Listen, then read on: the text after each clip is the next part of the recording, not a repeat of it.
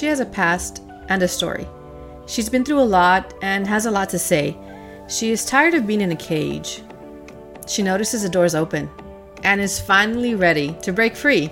Join me, Karina Garcia, as I share the different things that may hold you captive to an enslaved mindset where you were really never meant to stay and you were really never meant to be in. Life is hard. Choices do have consequences, both good and bad, but love is real, and it's true. Jesus Christ always provides a way out.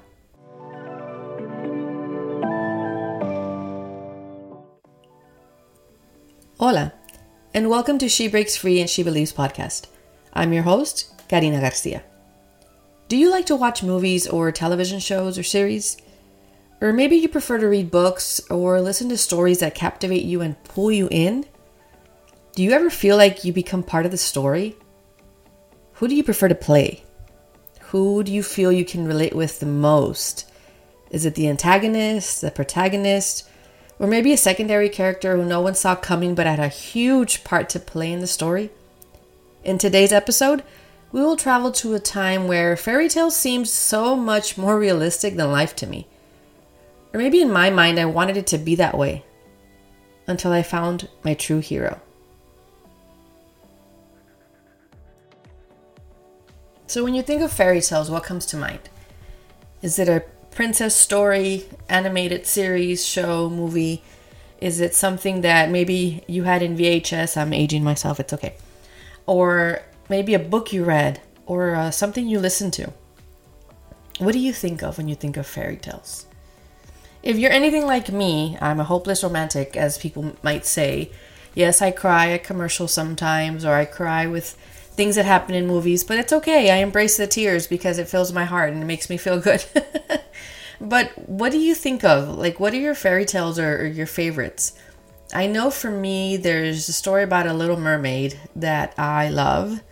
And as I think about that movie now as an adult, being my favorite movie, why did I enjoy it so much? Maybe it's because of the storyline, the fact that she was a teenager and she just loved and wanted to get to know more of the world and was so curious and had all these little things that she stored away that were her little treasures because, you know, she knew there was more out there and couldn't wait to experience it. So she tried every chance she got with her little friend to co-discover even the areas that were prohibited to her.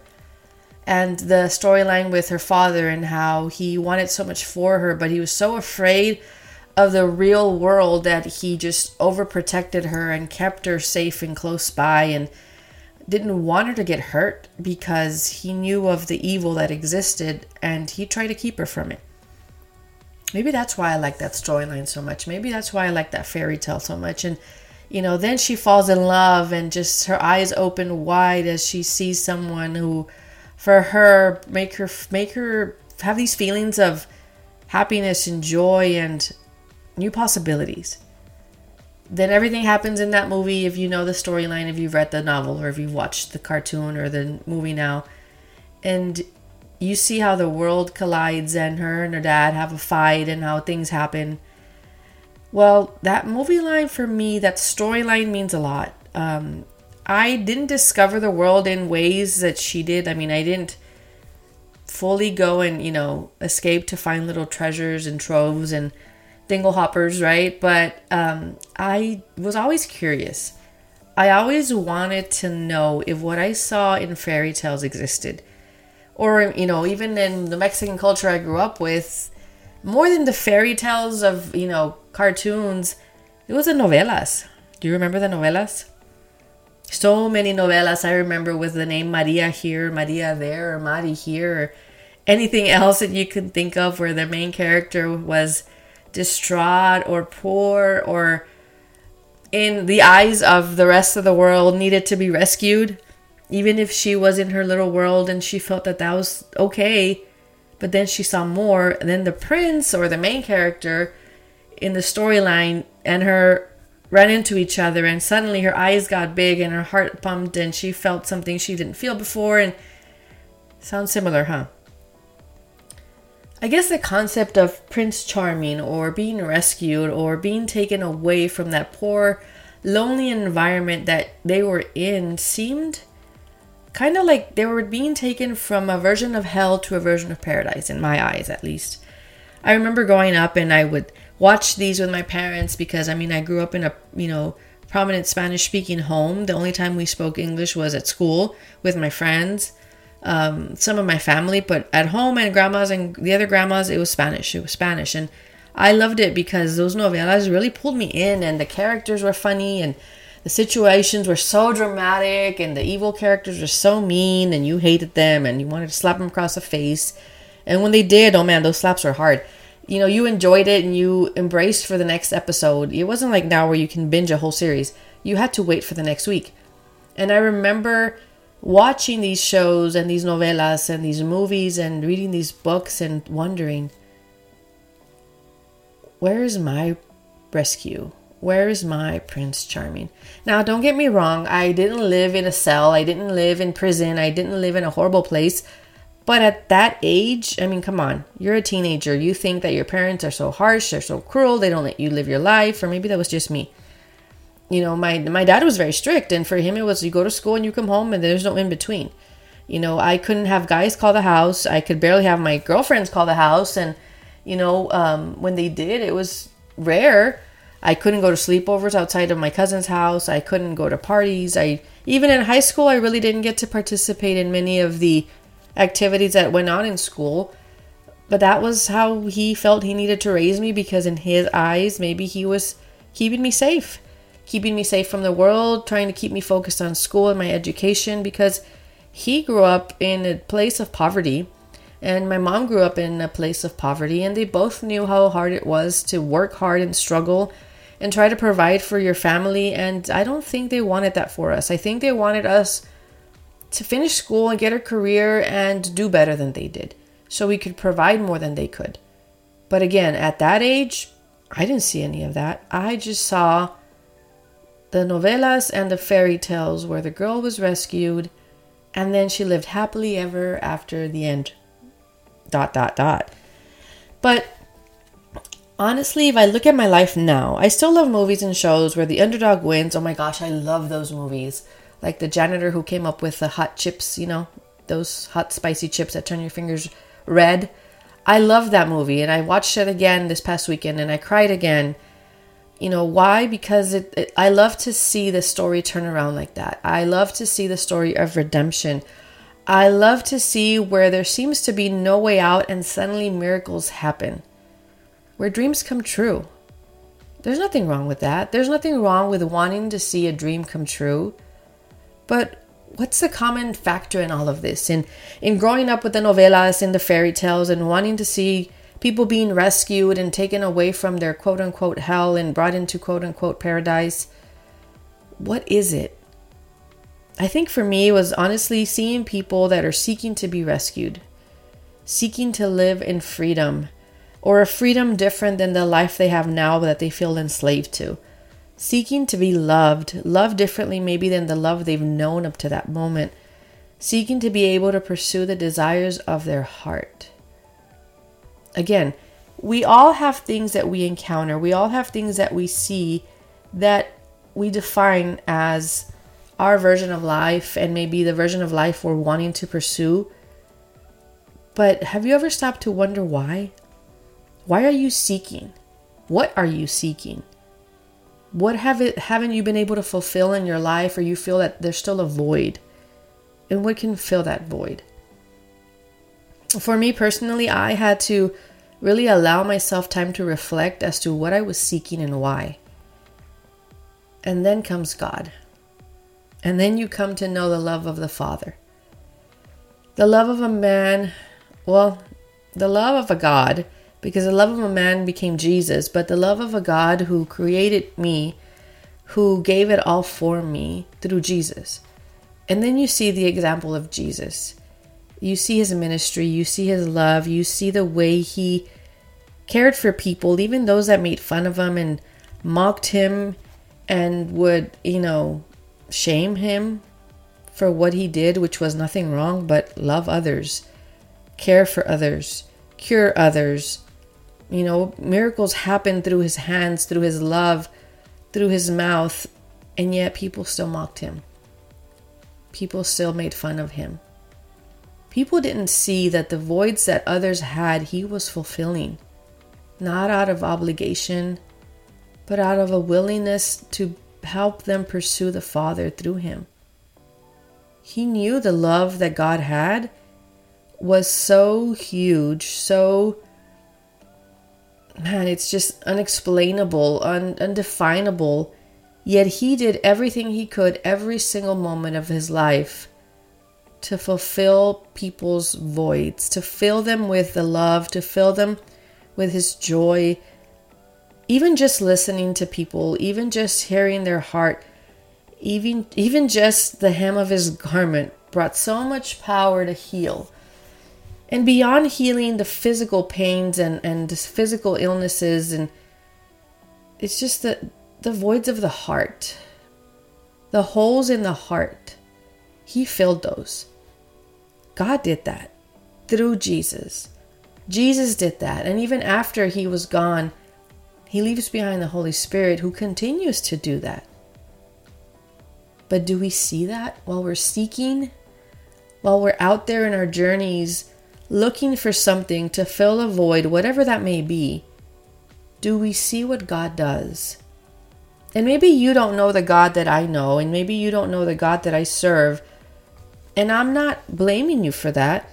I'm trying to encourage you maybe to see who God truly is, not who God has been according to your pain or according to the voids you have that still you feel haven't been filled. Or maybe you feel like he's responsible for the situation you're in now. And I'm sorry if you feel that he's burdening you more than he is loving you. I really pray that you find him in a way, that you encounter him in a way that there's no question or doubt about. Because the God that I serve is a God who created me with intention, with purpose. He loves me unconditionally. He calls me his beloved. The God that I serve has already told me that I matter. He's already told me that I don't have to please man because all I have to do is follow him. The God that I serve serves me in love by example through the life of Jesus. He left me the Holy Spirit to guide me, to be my counsel, to direct me. The God that I serve is freeing. He brings joy. He gives me strength. He gives me a courage that nobody can take away from me. The God that I serve is a God who is all-loving, all-knowing, all-powerful, but he does not use his power against me. He's amazing. The God that I serve is everything that I will ever need for every void that I have ever had. He is great at being every aspect of who Karina needs him to be. He's an abundant life waiting for me to get up and live every day. That's what he provides me. He gives me purpose and breath daily. The God that I serve equips me to reach others, to know him by name. He knows my name. He chooses me. He goes before me and beside me and wants all he has for me. He's my Heavenly Father, and I am grateful for his love. The God that I serve is not only a God that is for me, he's also for you. I have grown in relationship with him to where when I describe him as I did, that is how I know him. Get to know him truly. Allow yourself to find out more of who he is and how much he loves you. And then you will see the true joy, or whatever else you may have been seeking through the fairy tales or the books or the stories or the movies or the shows. Everything that you feel is missing or empty or void. There might be some areas in your life that you feel fulfilled, and that's amazing. Celebrate those. Thank him for those. But there might be areas in your life that you still feel are stuck or stagnant or not moving, like you're on a treadmill that's not getting you anywhere. And that's okay. Give yourself time to pause and reflect. Who is the God that you serve? Who is he for you? What does he mean to you? How does he love you? How do you love him? Do you truly love him fully?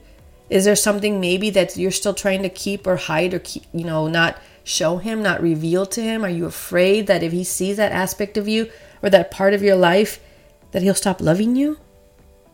He won't. because that's not the love that he gives. His love is not transactional. His love is not based on what you do well or don't do well, or his love is just love that he freely has for you as his child. Because that's a God that loves you. That is a God who created you. That is a God who loved us so much that he gave his son. That even through his son's death and resurrection on the third day, left the Holy Spirit for us. That is the God that is there for you every single moment. Dare to spend that time with him and share with him those things that are deep within your heart, deep within your mind, those things that you've buried away that you think that you'll never have to go back to. Open your vault to him. Open your heart to him. Let him heal you. Walk through that healing journey. Trust me, I've walked through my healing journey in many aspects, and I have learned that the fairy tales I once fell in love with, those novelas that I thought were better than real life, were truly just an escape from my mind because I didn't know how to process the things I was feeling. I mean, at that age, I didn't even know what I was feeling or what those things meant, but he did. And through reflection, through worship, through gratitude, through spending time with him, through understanding that the truth of his word is for us and not against us, through dedicating to him nothing but time to be in his presence, to seek him wholeheartedly, just to seek him, not because I need him to do something for me, but just because I want to spend time with him. That has been so freeing. So I encourage you today, seek him wholeheartedly. If you seek something because you're missing something, seek him. Let him show you how he can fill and will fill that void. You don't have to look for it anywhere else. You don't have to keep searching for it through men and women and situations and maybe things that you know are hurting you, but you feel are numbing the pain. You don't have to put a band-aid over your pain. Let him heal it. It might sting and burn, but he knows what's best for you. Give him that chance. Trust him again.